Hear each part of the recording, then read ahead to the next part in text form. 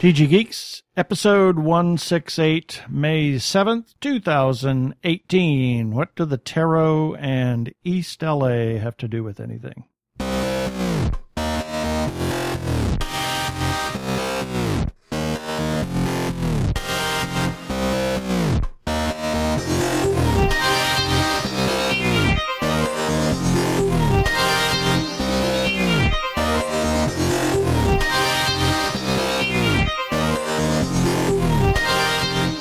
Hello and welcome to another webcast from tggeeks.com, where Ben and Keith, the two gay geeks, talk about all aspects of geekdom and nerdery.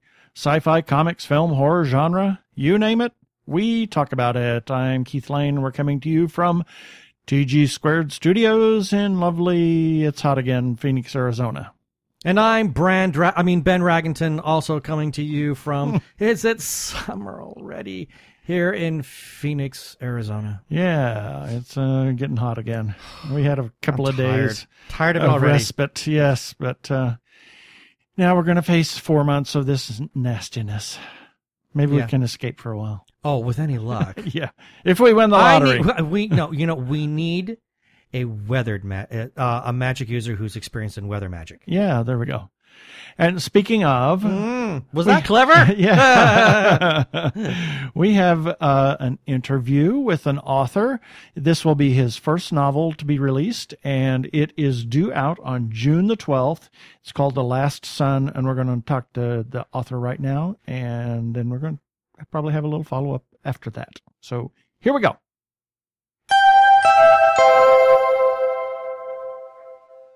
And this time we have a really special guest, a first-time author, well, not writer, but he's an author of an actual book, and it is K.D. Edwards, author of The Last Sun. What an incredible book. It has not been released yet, but we got advance copies. I am so excited about this. Welcome to the show, Keith. Thank you very much for having me. Yeah, so tell us who is K.D. Edwards, and how did you come up with this, how did you get into the writing business, and then we'll talk about the book.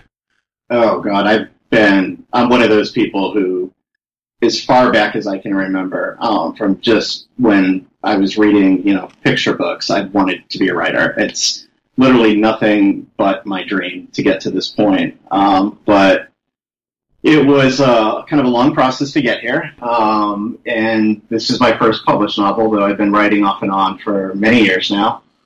And it's just been kind of a dream so far. Going through the process of, for a long time I thought that maybe I would take the self-publishing route, but my friends convinced me to go ahead and send my novel to an agent. And everything has fallen in place like a dream. Getting the agent, finding a publisher in my first go-around, signing a 2-book contract. So that's a bit of where I am. As for who K.D. Edwards is, since that's my pen name, I guess he can be whoever I want him to be. So I'm kind of excited about building that personality, too. well, God. I mean, yeah. I mean, a little background into who you are, we can stay with your pen name, but what have you done in your life that has brought you to writing and considering that as a career? Oh, man, I think everything. I just one of those people who didn't really come. I'm in human resources right now, and I work for the University of North Carolina. And getting to this point of figuring out my profession during the day was HR. It took me a long time. I'm one of those people who came to his career later in life, but before them, I couldn't even remember all the jobs I've had. I went from, worked in publishing for a while, was a legal assistant in an international bank, become a paralegal, became a diversity consultant, worked for interactive television well before the days of what we consider interactive now. Worked as a GIS mapper for the Forest Service, worked in a regional department store, worked on the regional department store regional team. I've touched on everything. Worked for startup companies that created bariatric furniture. Wow. I was very much a jack of all trades. I was going to say, you invented the term. Exactly. So have you ever been in the restaurant business? I did actually. One of the jobs Nuts! I had, mercifully short, was Starbucks. I was a Starbucks store manager for about 9 months. Pretty much, it was one of the most embarrassing jobs I've ever had. Turns out I'm not a very good food retail manager type of person, but it was part of the chain that really got me to this point, so I don't regret anything. Yeah, well, that's cool. I've done a little bit of everything, but for the last 20 years, I've been in the healthcare industry. So ditto. It's kind of interesting how I never dreamed that I would be in healthcare or be doing what we're doing now. Ben and I are doing right now. It's just. I didn't think that was what I was going to do when I grew up. I didn't know what I was going to. So, grown up, I'm still working on that one. Yeah. So no, landing where I am now is probably just the best job I've ever had. Working for any university system, it's a job where you can really kind of go home at the end of the day and feel like you're doing something worthwhile. I mean, there's a lot of value in my job and its mission and what it does with higher education in the state. So I'm ridiculously lucky between, having a hobby that pays me money that I enjoy doing in the evening and having a job I love during the day. That's incredible. Nice. So we're really kind of here to talk about The Last Son. Now, this is really kind of an odd thing that the way we wound up talking to you here was simply a retweet or a response to a tweet that we had been tagged in.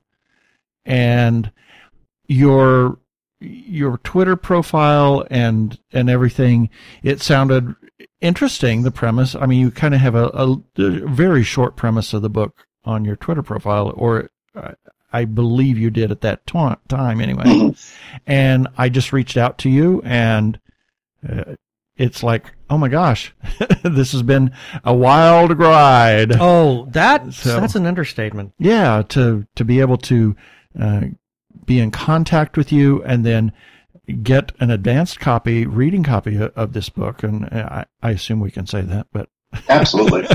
And I'm telling you, I was engrossed from the first page. I've read it twice now. Yeah, this book is one of the best things that I have read in years, and I am not blowing smoke. It just knocked me for a loop, and I was just like wrecked when I got to the last page.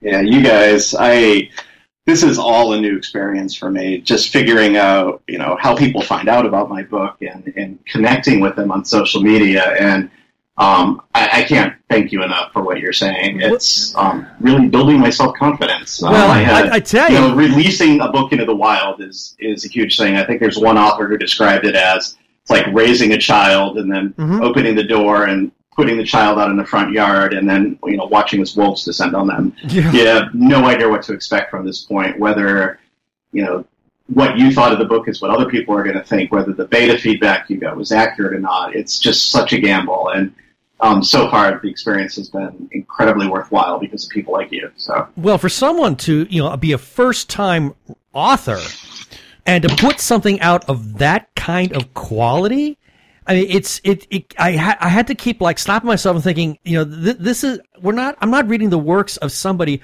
who's been at the writing business and publishing books for years. But it seems like it. But it feels like it. Exactly. It really does. I mean, I was so impressed with everything about it, your storytelling, the world itself, which I want to ask some questions about. Oh, God, if so many questions. But, obviously, based on what happens in this first book, you're probably not going to be free with a lot of details. But especially since it's not out yet. Yeah, especially since it's not out. But how did you come up with this concept? I guess that's my next question.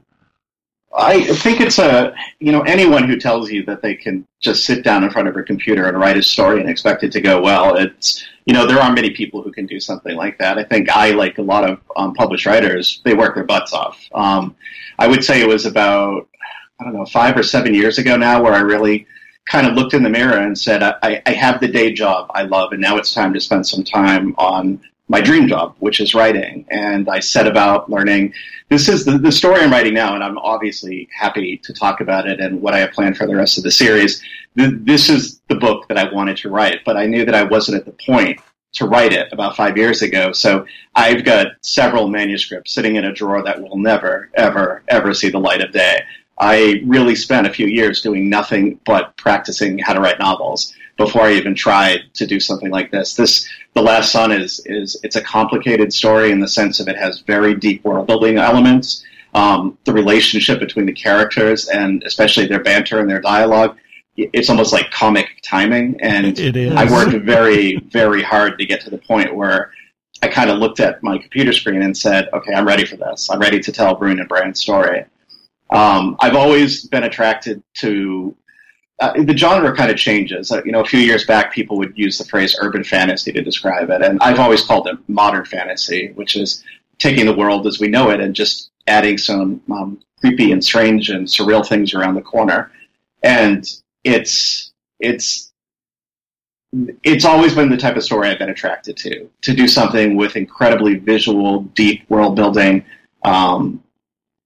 Well, I guess that's kind of the overview about it. I mean, it is the first in a series. I have 9 novels planned. I am an incredibly detailed outliner. If you talk with writers, they'll explain you have some people who aren't very good with outlines and just sit in front of a computer and sees what flows out them. For me, outlines have already worked, and I have incredibly comprehensive outlines. Yeah. Even the novel I'm working on now, usually novels I think kind of come in around 100,000 words, and when I started writing book 2 of Tarot Sequence, I started with a 40,000 word outline. And literally that's just the outline of the story. And for me, that's how it works. So it gives me the perspective of knowing what I want each story to be for a 9-book series, God willing, that I'll get the chance to tell.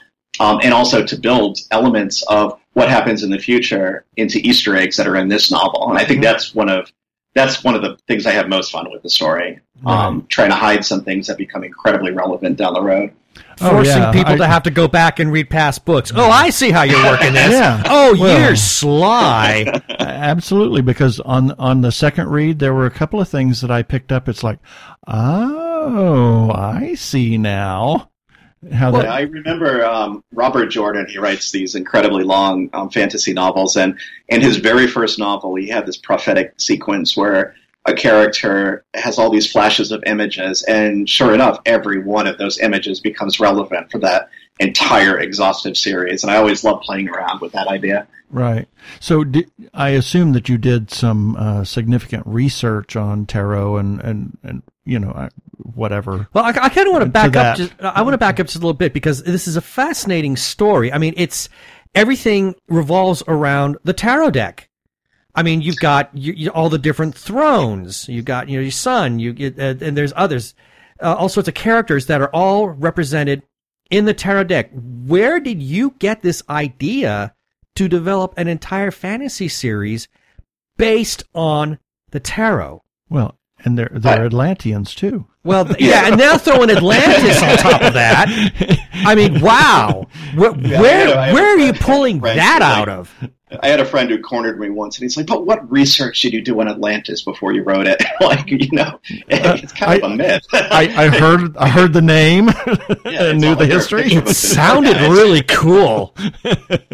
I think that as a writer, one of the things that you always want to do is you want to create your own system or your own world and your own world building and your own system of magic, at least as a fantasy writer. So while I definitely have always been invested in the concept of the tarot cards, I love doing tarot card readings. I think they're a great tool for meditation. I think they're colorful and rich and deep in meaning. And I suppose at one point I thought, wow, wouldn't this be a good framework for a story? And so that became the backbone for this system of magic in this story. And Atlantis and the idea of, in general, lost cultures and lost civilizations has always kind of attracted me. The element of the unknown, I think, people can always pull something from it. There's a reason that lost civilizations are mythologies that endure, because it's as broad and deep as your own imagination, imagining what it must have been like. Exactly. So between those two elements, and also, obviously Atlantis, like I said, doesn't exist. You can't get a train ticket and go and visit it. So it afforded me a lot of latitude in creating what I wanted to do for the You city. bet. And all the pieces just came together. The idea that it takes place decades after Atlantis has been revealed to the world, which happened in the 60s, when space exploration really took off, and they were able to see through the spells that had shrouded the island for millennia from space, and realize that there was a big honking island in the middle of the North Atlantic. Oh, this is a nice little backstory. It is. I started the novel. It has like a 3-page prologue, and one of the only things that I had a charmed experience working with my editor and my agent both.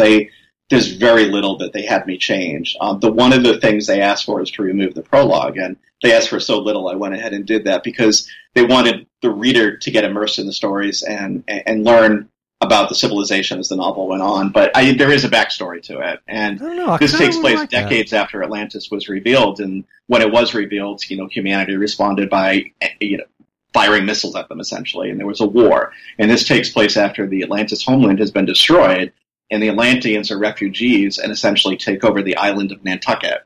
And a process which they call outwardly the settlement of Nantucket, but internally called the unsettlement of Nantucket, because they've been steadily buying real estate for decades as a backup plan if they ever needed to relocate. And they created this staggering city called New Atlantis by translocating or teleporting abandoned human ruins from across the world. So for me, when you talk about research, it's not so much that I did research on Pterodex or on Atlantis, but I have done exhaustive research on human ruins and making those part of the backdrop. Well, absolutely, it's more than that. Yeah, the way you describe some of them and the history that you give of some of those buildings is, but I'm one of those people and that has to know the details. Yeah, but you're right. I mean, I remember reading about there's one particular building. I'm not going to go into too much detail here for the interview, but yeah, there was one particular building that is referenced, and then there's all this history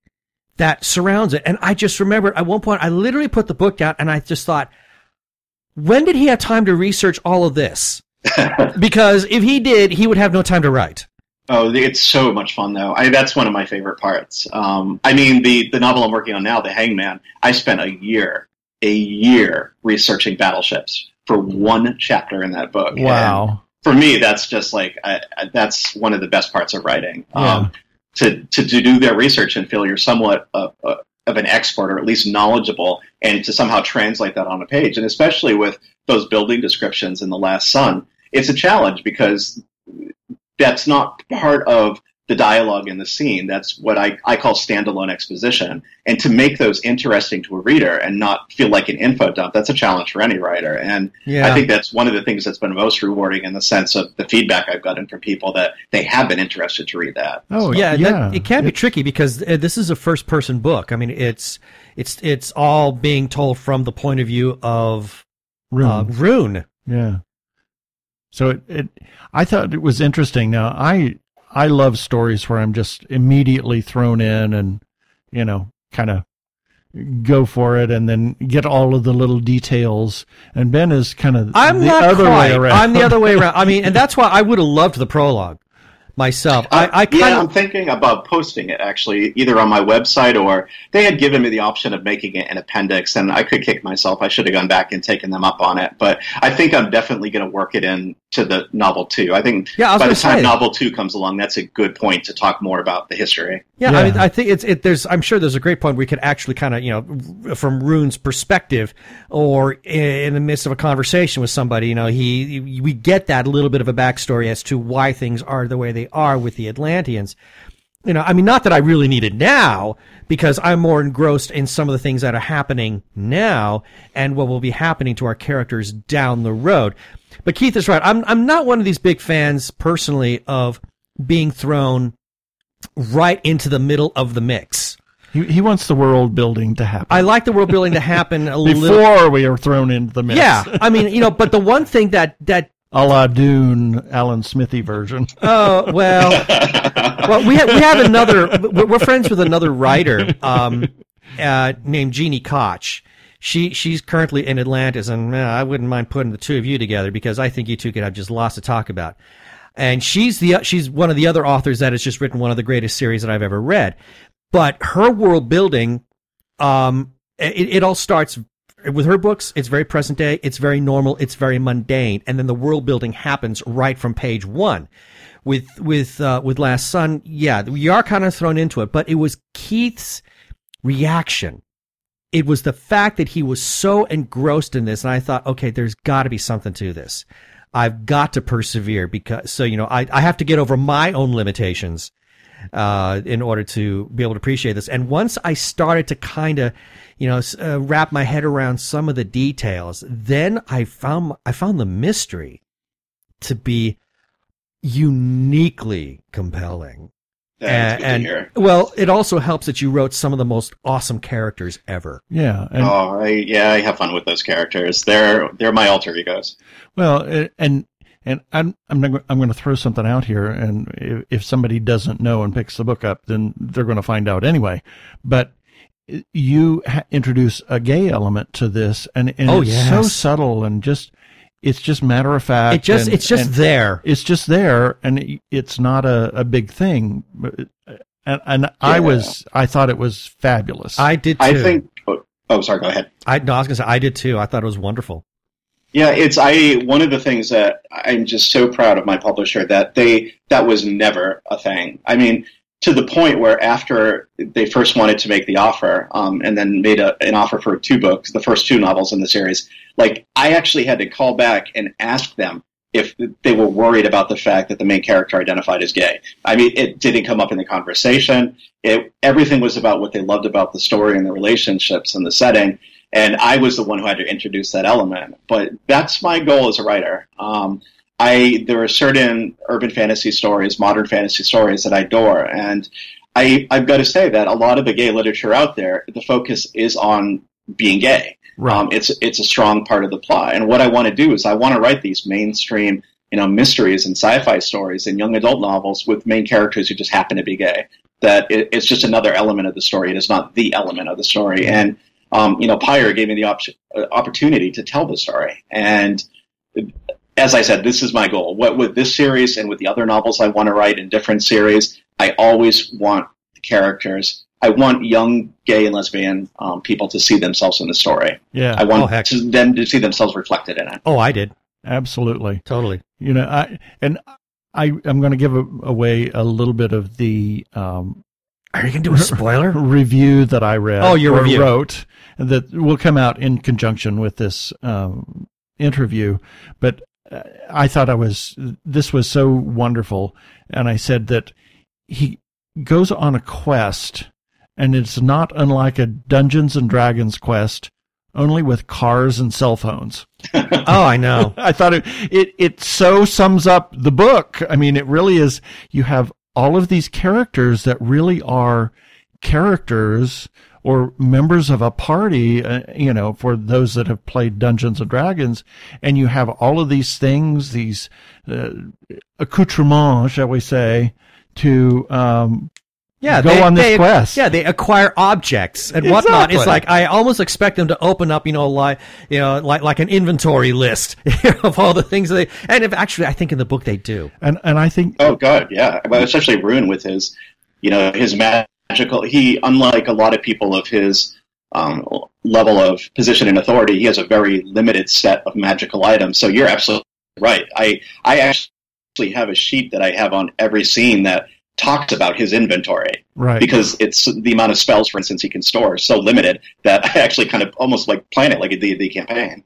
Right. And then there's Bran's stuff. I loved the way you described him doing this and doing that, and he has a pocket for this and a pocket for that, and then oh my God, there's a pocket for that. So yeah, I actually did do research on that too. There are all sorts of websites out there on tactical clothing. Some of the internet, all you have to do is ask a question, and you're amazed what you get hit with. Exactly. Well, this was the thing that, especially around featuring gay characters, and it's been an experience trying to figure out.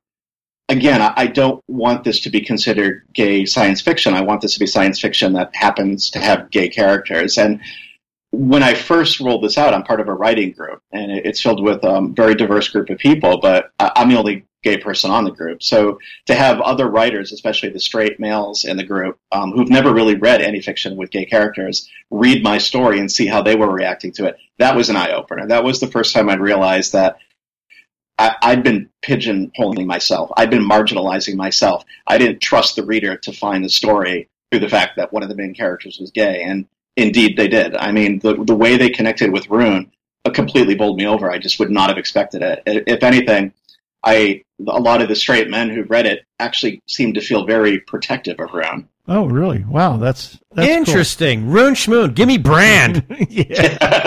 Brand is the funnest person to write. Oh my God, I love that guy. What I want to say in meetings and on the street and in 2 long lines at the grocery store, and when someone cuts me off in traffic, he's my voice. Okay, well, absolutely. And now this brings the question. I asked this of every single writer that we talk to.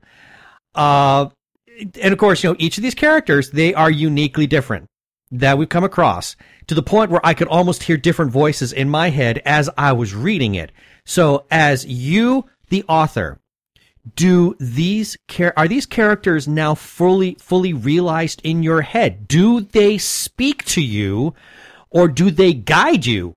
Like if they were really there in the room with you as you are writing. You have no idea. I told you that I'm a very comprehensive outliner, and I have, for the entire tarot sequence, I have well over 300,000 words in brainstorming notes for the rest of the series, and about 20% of them are Brand one-liners. They're literally the things that happen during the day where all of a sudden I hear Brand speaking in the back of my head. I just stop and I write it down because it's going to be a perfect line in a scene someday. And I can't repeat any of those. Yeah, exactly. There's one in particular I cannot repeat unless we get an explicit tag. And I think we all know which one I'm talking about. Yes. It's the beginning of a chapter, and it's like, holy crap! I literally dropped the book. I was in a store. Well, actually, I was at a dealership having my car worked on, and there was all these people around, and I hit this one part. Keith kept saying, wait till you get to this one section. And I got to it, and I literally started convulsing.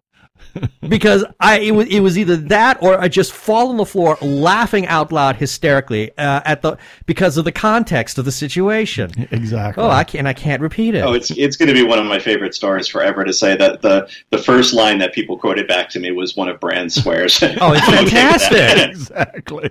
Well, it's epic. Yeah, and he is so snarky. I love Brand. I love him. And one of the things that just now we're deep geeking. Let's be real. We are now deep geeking on this book. The relationships that you have created are just beautiful in this book. I mean, despite the fact that there's this very bizarre, almost antagonistic banter between Rune and Brand, I mean, oh my God, these two guys really, I mean, their relationship that they have is beyond description. Yeah, it's a joy to write them. Any scene that doesn't have the two of them together is always a scene that I dread approaching and getting through, because the way they play off each other, you say at some point you hear them in your head, and those two, I think that one of the best compliments I ever had is one of the other people in my writing group said that they could sit there and listen to Rune and Brand recite tax code. They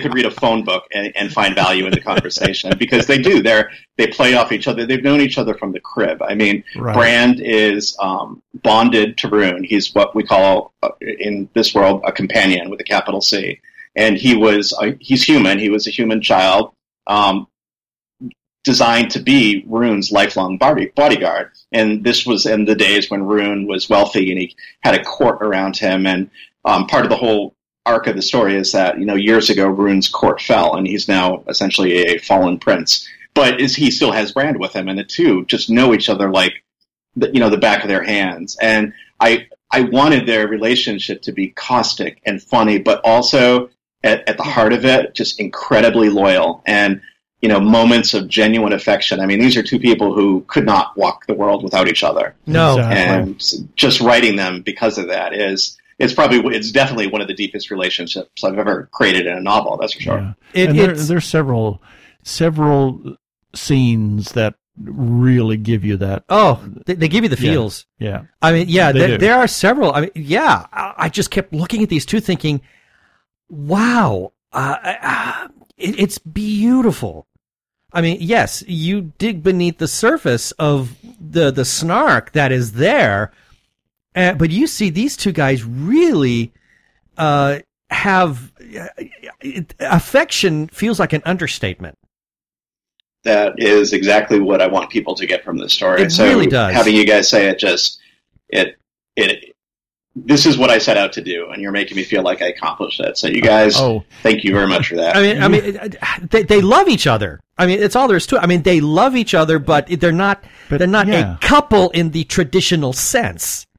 But yeah, I think boy, do they love each other. Early reviews I got from someone else who read an advance copy was they said that it's a celebration of all forms of male love, and I thought that was kind of a cool line. That's a good line. I hadn't really thought about it that way, but yeah, it is. There are different types of relationships in this story, and different characters react to each other in different ways. Rune and Brand are the heart of my story. They're the heart of everything I have planned for the rest of the series. But it's rewarding when other people see what I had hoped they would see when I created them. Right.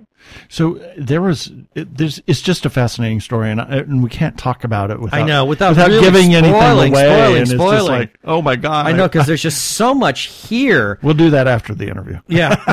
Well, when the interview's over, then we'll talk privately. Yeah, off the record. So how long were you? Because you said, I guess you went through a lot of rewrites on this. How long from the moment of inception to completion?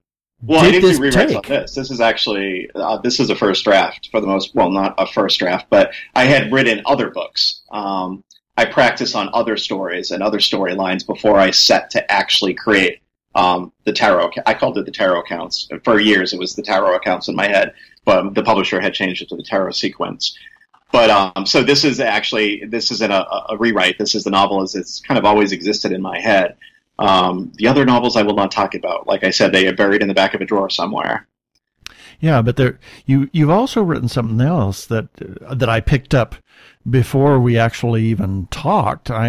Because I wanted to see, are you somebody that we wanted to talk to? I mean, we do that, and thank God what I read, it was, what was it in an anthology? My writing group, as just a kind of a fun exercise, created a world together, and self-published an anthology set in that world. And one of my stories in it the story from me was called The Grasshopper Song. Yeah, I really loved that. It was a great little short story. It was, yeah. Yeah, the novel, the anthology is called Doom Days. Yes. I definitely, at some point, want to go back to those characters, though. I had a lot of fun, because it's a post-apocalyptic world. That's another genre I absolutely adore. If there's, such room for creativity in something like that. And I will definitely go back to that story someday. Yeah, well, I hope so, because I really liked that story, and it left me wanting more, because I could see that there was more to come, shall we say. One of the things that has, I think, got me to this point is the fact that I'm a member of a really good writing group. We call ourselves the Writer's Cramp, and we've been together for years now, and membership kind of comes and goes, but a core team has been there for quite a while, and the ability to kind of invest yourselves long-term in people's writing, to get immediate feedback on what you're writing, it leveled me up as a writer. Oh. And so that was the group that we created that anthology together, just as a fun exercise, and also just see what self-publishing would be like on Amazon. So That was a good experience. Yeah.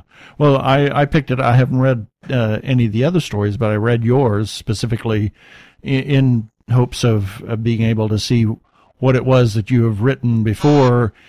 Do I like your style of writing? Is it something interesting? And then I contacted you, and I was immediately invested in what you had to do. We were ready to talk to you before we even read the advanced copy, copy. So I know. that was a cool thing to come up with. Yeah, and then halfway through the book, I'm like, I want to talk to him now. Yeah. So I want to talk to you. I wanted to talk to you right away, because wow.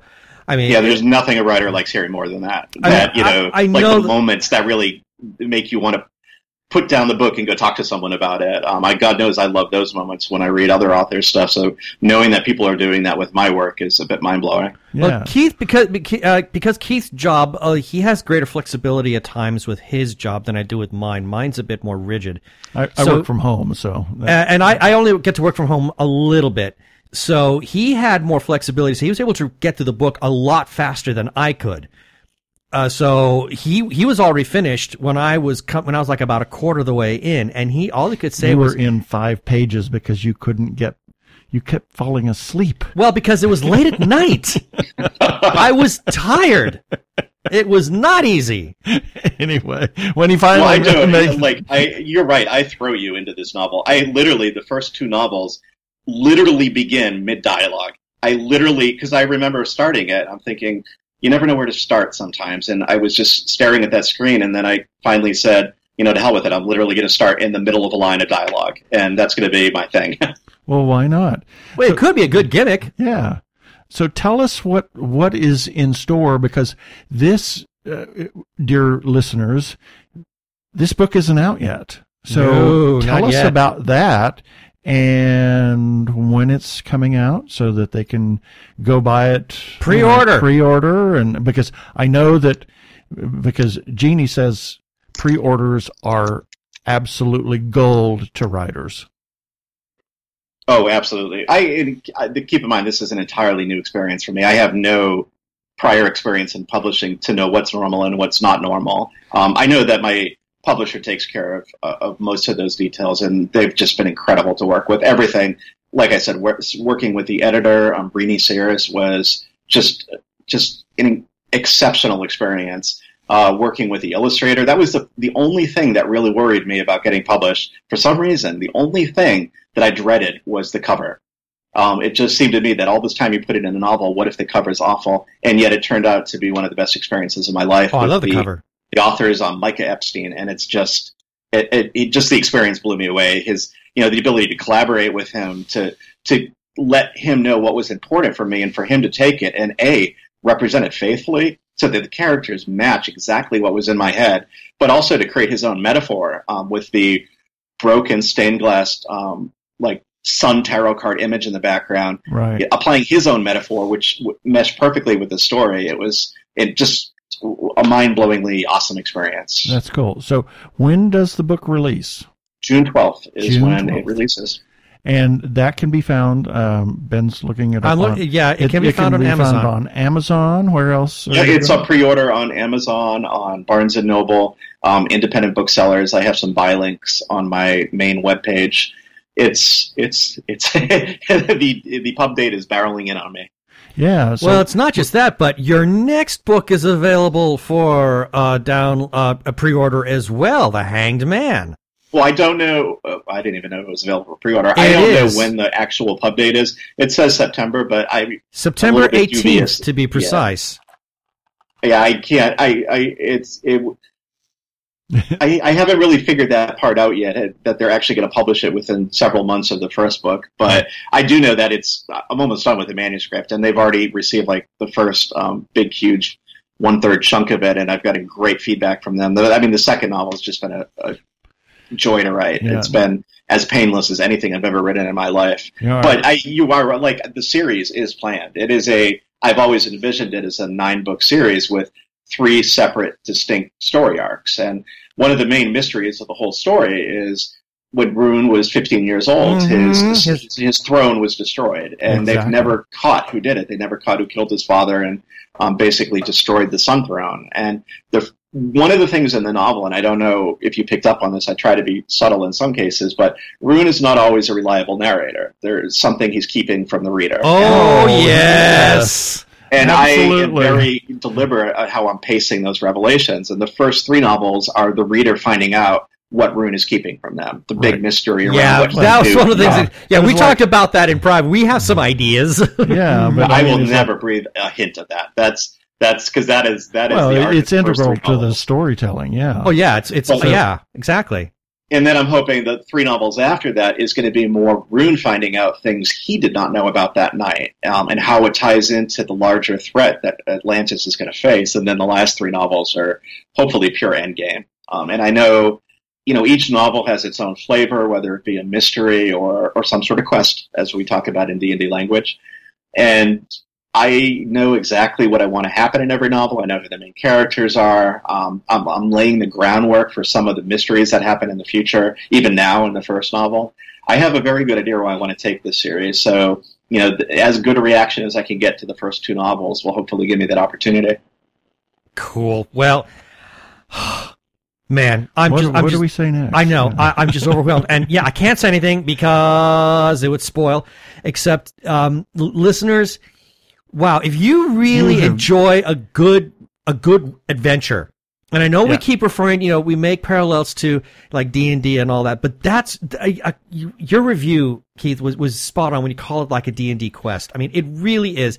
This is an adventure, and it is amazing, and it has some of the best characters I've ever read, and one of the greatest mysteries that has just got me on the hook. So, listener, you have to pre-order this book. Find it on Amazon. So, Keith, for anybody who wants to know more about the book, where can I haven't written the book. Not you. Oh. Keith, too. The 2 easiest ways to reach me, I do have a website. It's www.kd-edwards.com. In the process of rehabilitating parts of it, though it is fitted out now with my cover art, and it's tied to my Twitter account, which is the other easy way to reach out to me. When I started, I began Twitter as I was approaching being a writer, a published writer, when I knew that was on the horizon. So the entire Twitter experience for me has been tied to my literature self. So that is I constantly am messaging people through that, and it's been a pretty cool experience. But that is KD. Oh, hold on one second. I just changed the name because you know what? When I first created the Twitter account, I had no idea I was creating my Twitter handle when I named it. Oh. And because of that, people said, you sound like a Russian bot. Literally, it was KD5999999. Oh, and it made no sense whatsoever. So I've recently changed it, so it's now at KD_Edwards_NC. Oh, my word. Okay. Yeah, so this has been really great. Please, everybody that's listening, go pre-order this book or buy it when it comes out. You won't be sorry. Will not be sorry. You won't regret it. This is one of the, like I said, it really is one of the finest things I've ever read. You guys have made my day. Well, Keith, thank you for being on the show with us this time. Thank you. This is Michael R. Menengay, master of model trains and aquariums. You're listening to the 2 Gay Geeks.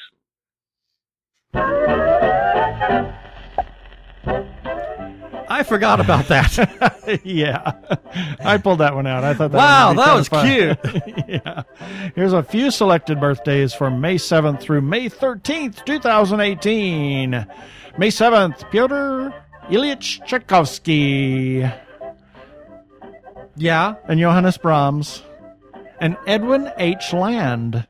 Edwin H. Land was the founder of the Polaroid Corporation. Oh. He invented the Land camera, as it was originally called, and then it was the Polaroid camera. Ah. And actually, when he produced that first Polaroid camera, or Land camera, they went on sale at Christmas time. They only produced 57 units.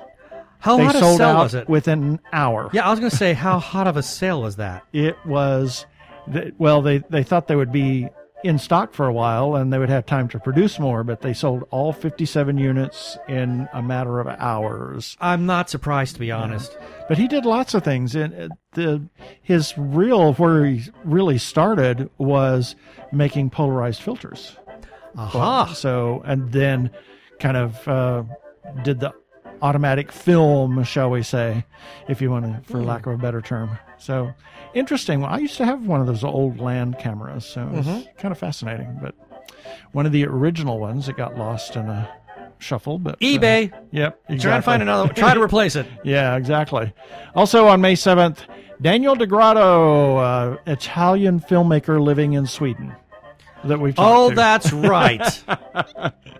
And Beth Accomando, who is with Horrible Imaginings Film Festival and KPBS in San Diego.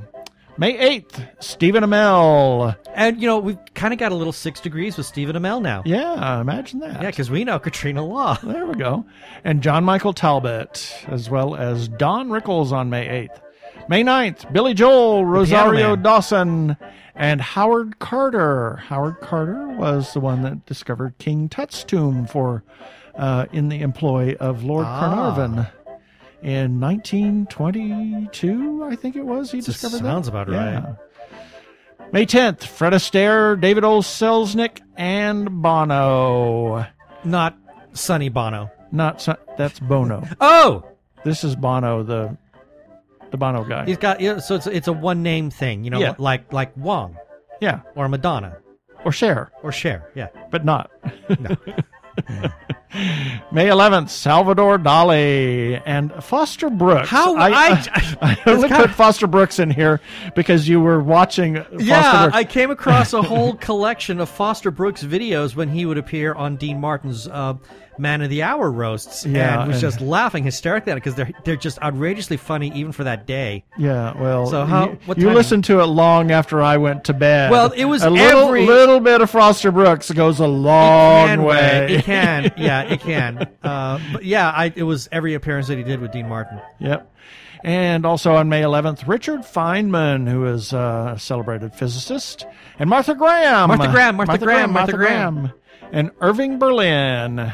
May 12th, Bruce Boxleitner, Domhnall Gleeson, Rami Malek, Katharine Hepburn, Gabrielle Fauré, and Jules Massenet, as well as friend of the show, Tim Callender.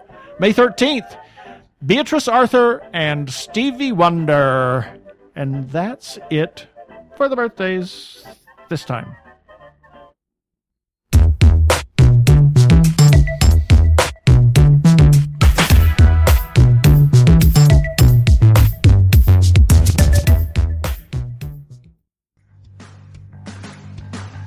Hi, my name is Joe Hogan, and I'm a geek. And if you're currently listening to this, there's a good chance you're a geek too. So check out my podcast, Geektitude. Each week, I talk with somebody about their geek aptitude. Sometimes I talk to people in a geeky profession. Sometimes it's someone doing something really cool with their geekiness. Often it's another geeky podcaster. But it's always someone who wants to share their inner geek. So join me each week as we come together to geek out about all the geeky stuff we love. And remember, this week, keep it geek.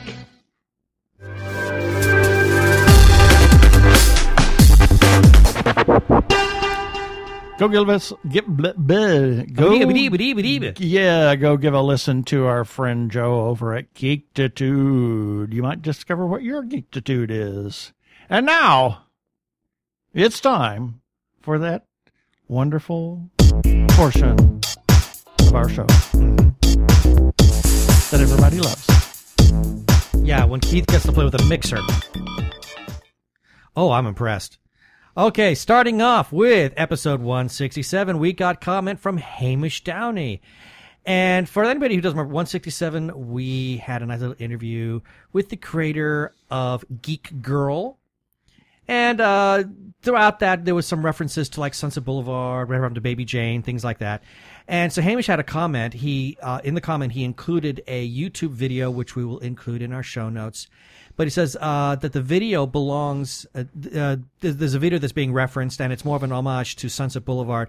But the Baby Jane reference is at the very beginning of this one particular video, which, again, if you want to see, will be in the show notes for this episode at tggeeks.com.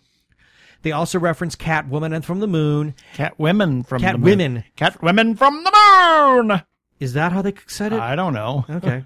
Sounds like they should, though. And also, it's the first single from their second album. Ooh. Yes, any Eric Clapton fans might recognize his backup singer, Marcy Levy, here. She became a huge star because of the group and eclipsed Siobhan Fahey at the time.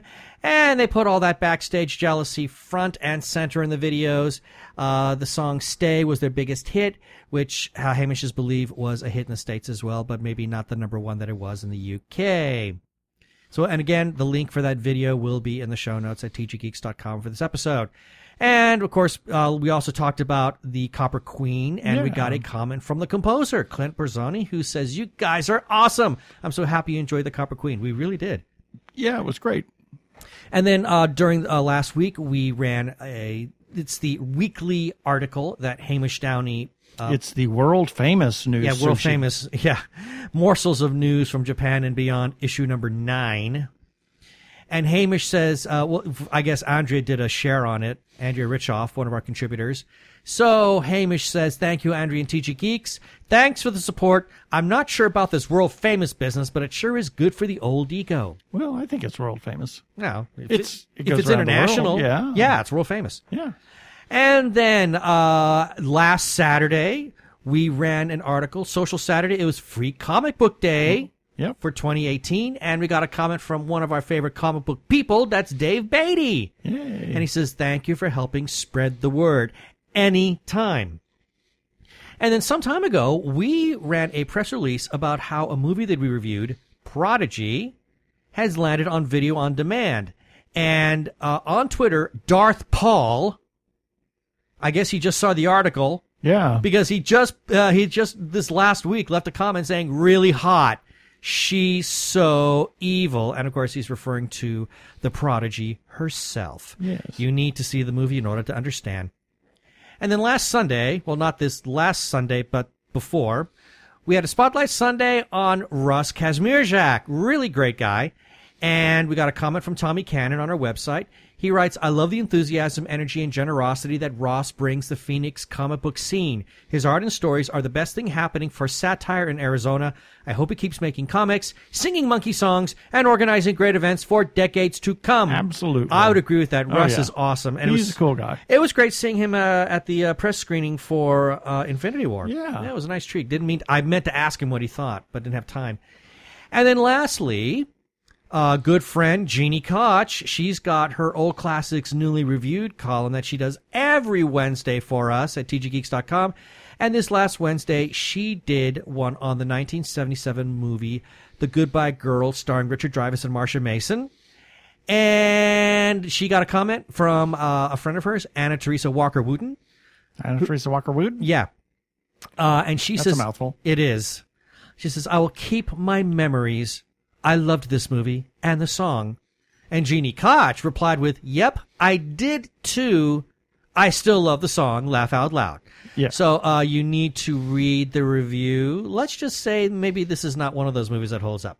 Yeah. And that's our feedback for this week. That's our feedback. And You have something to say. Yeah, we want to remind everybody that when you make a comment on our website or a comment on Facebook or Twitter or any place, YouTube, wherever it is, if you make a comment, we reserve the right to edit it if it doesn't play fairly or it crosses the line.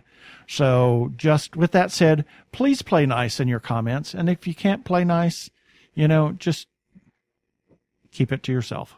Well, So- you sound like, what is that line that I guess Thumper has in Bambi? What did I always tell you, Thumper?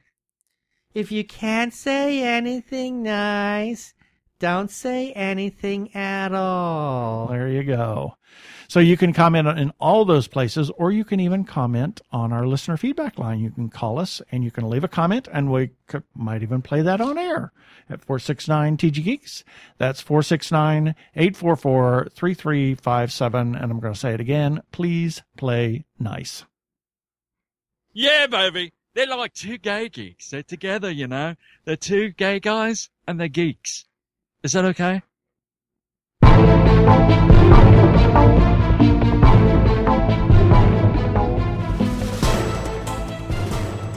Well, we got something fun to talk about. We had a neat little event happen last Thursday for us.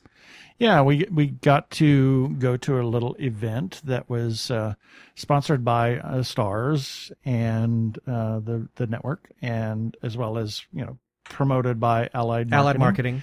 And it was the first 2 episodes of a brand new series that premiered last night on Stars Network, and it's called Vita, and it's about 2 sisters that come back to East LA and After the mother has after died. the mother has died, and it's very interesting. I was rather captivated by it. I was didn't too. think. I mean, It's like- it's sort of outside my wheelhouse. I think it's outside yours, but wow, this was a surprise. Yeah, it was. And it's like, I have to know what happens now. And Yeah. we're going to have to, it's episodic, so we're going to have to tune in each week to find out what happens. We're going to have to probably get the Stars app now. Yeah, I guess. Subscribe to that, get another service that we can stream. But this was a fascinating show because, It like I really said, was. it's very contemporary. It's set today, Yep. so And- there's a lot of unrest that exists within the Hispanic community. Yeah, it's more about the gentrification Yeah. of that portion of town that they live in, and how that happens. And part of the problem is that there's people that are taking advantage of the residents of that area, and they're giving them money, and they're giving them more than what they should for their property, and then when they can't pay, they confiscate their property. So and then they tear it down or fix it up and flip it, and then it's beyond what anybody could ever afford there. So they're kind of, it's that whole gentrification thing that happens, and it's not always a good thing, Not always, especially in areas where there's some kind of, I guess you could say, economic depression, possibly. Yeah, and that's everywhere Yeah. right now, So it made for an interesting backdrop. But Yeah. the story really is about these two sisters and all the people that All they've the people known that growing they- up, yeah. and it's just, wow. I would say that these people, I guess, well, I didn't like a single person in this movie or in this show, not one of them. But I mean, they're not bad people, but boy, are they deeply flawed. Exactly. But that's part of the attraction. It's like, oh my God, what the heck is going to happen next? I mean, these two sisters are a complete and total mess. Well, yeah, as well as half the people that they know. Oh, it was crazy. Lots of laughter in the audience. Lots of Spanish jokes, I guess. Yeah, there was a bunch of stuff, and some of the language lost me because I don't speak Spanish that well, and I don't know some of the idiom they're Right. trying to, some of the things. But And they even poke fun at that, yeah. which was so the show in a way becomes slightly self-referential, Yeah. which to me is a sign of terribly intelligent writing. I was very pleased with this show, and I'm really grateful to Allied for extending the invitation. Yeah. For us to see it, and now as you said, this is not a show that we would normally follow, but I kind of have to know where this goes. now. Absolutely. And what's with all the flan? Oh, all the flan at a memorial dinner. It's like flan everywhere. Everywhere. Yeah. So, yeah. And I get the feeling that this first two episodes only touched the tip of the iceberg. Oh, yeah. About a much deeper issue that is only hinted at in the beginning. Yeah. So we'll see where that goes. We'll have to pick it up and watch it, and we'll let you know when we get to the end. Oh, absolutely. But big kudos to Allied. Yeah. For putting this on, and big kudos to Stars for allowing the first couple of episodes to be shown in the theater like this. And it's a real bold step. Oh, absolutely. It deals with some. It's not for. It's not for the faint at heart. Yeah, and it's not for younger children. No, either. this is an adult comedy. This is not comedy, network prime time. dramedy, yeah. This is not network prime time fun stuff to watch. No, this is for adults. It's very real. Oh, I mean, terribly it's real. very real because I've known some of those people. Yeah. Yeah. I think I actually in worked different with some places, of them. in different places, So it's a very fascinating. It really story. is. It's a good study at the same Exactly. time. I Yep. mean, not just of people, but of a culture. Absolutely. I think it's very forward thinking. Terribly forward to thinking. set it to tell that type of story in that community. in that specific place. Especially today. Exactly. I mean, So, it gives you have the to show. see it for oh, yourself. absolutely! There's an amazing amount of it resonates in ways that I didn't imagine. I'm very happy with it. I cannot wait to see more. Yeah. So thank you, Stars. Thank you, Allied, and thank you, the creators of Vita. Absolutely.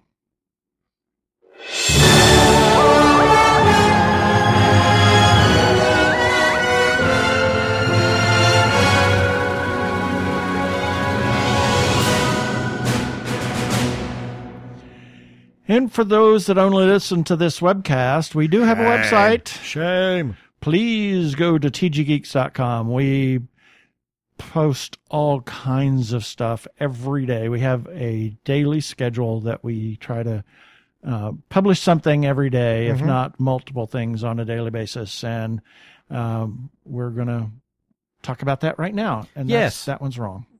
Which one? The Sunday. The Sunday? No, oh, you're right. It is. Yeah. Yeah, that was that was last Sunday. Last Sunday. Exactly. Last Sunday. So I'm going Sunday through Saturday. Get that? No, you've completely confused me. So. This was the last Sunday, not yesterday, but the Sunday before. We did a spotlight on Russ Kazmierczak. And then the day after that, which was Monday, we did episode 167. We also ran a press release. It was for the free screening of Vita, and they were kind enough to offer a bag of popcorn and a drink along with that. And then on Tuesday, Keith posted an article about upcoming releases or books to look for. And there's a lot that's coming out, especially in the areas of books. Some really great stuff if you like sci-fi and fantasy. And then on Wednesday, we had the review of The Goodbye Girl, Genie's Old Classics newly reviewed installment. On Thursday, Andrea Richoff did a 3-episode review of The Expanse, Season 3, and she's calling it phenomenal science fiction. That's forcing us to have to take another look at that show. You realize that? I know. And then on Friday was issue number 9 of News Sushi. World famous News Sushi, Morsels of News from Japan and Beyond, issue number 9. And then on Saturday, which would have been the last Saturday from this recording, there was our Social Saturday, a free Comic Book Day 2018. Yeah. You can find all these at tggeeks.com, as well as entries on our Facebook page. Please visit and comment. Thank you. As always, our follow-up items, our calendar we have on the website, film festivals. Let us know if you have something that we should talk about or that we should have on the calendar. Send us a note. We'll be glad to talk about it. New books available for pre-order. Beth Cato's Roar of Sky, the 3rd in the Blood of Earth series. It's a great series. It's wonderful. Very strong woman. She writes very strong women in her books. Yes, she does. So this is a great series. It's the 3rd in the series. Pick up the first 2 and read them before this one comes out, and then you'll be ready. And another book for pre-order, The Last Son by Katie Edwards that we just talked to. You will not regret. You will not regret it.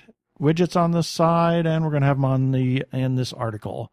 Phoenix Comic Fest in 2 weeks, or 3 weeks, actually. It takes place at the Convention Center May 24th through the 27th.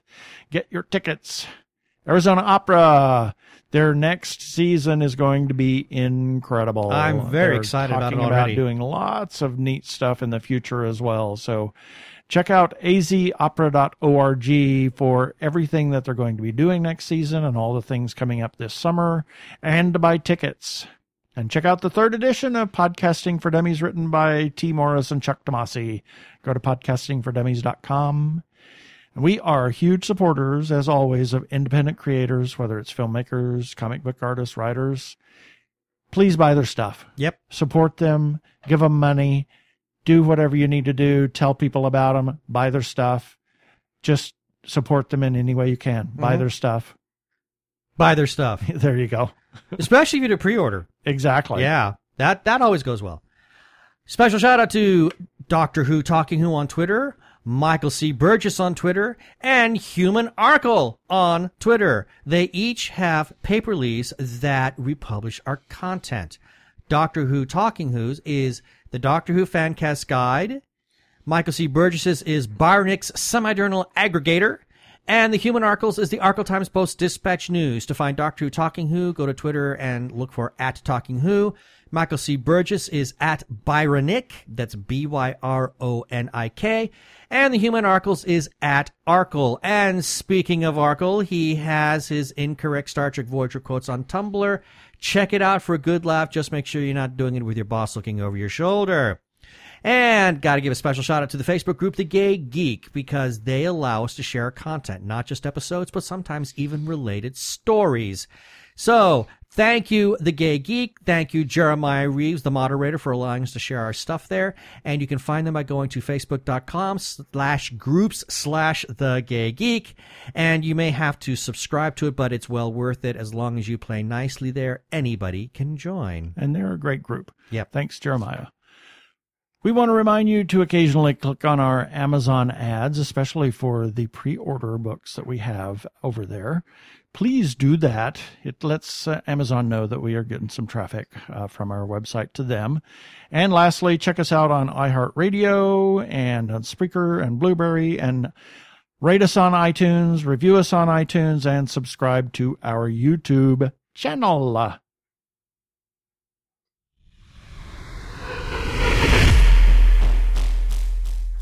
Well, we have a couple of things that we can run next week. I'm not sure which one we're going to run, but we will have something exciting for you next time.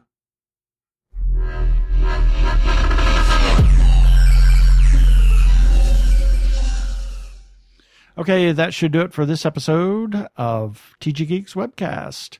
Be sure to check out the article for this webcast episode. We're going to have several links on the page of things we talked about.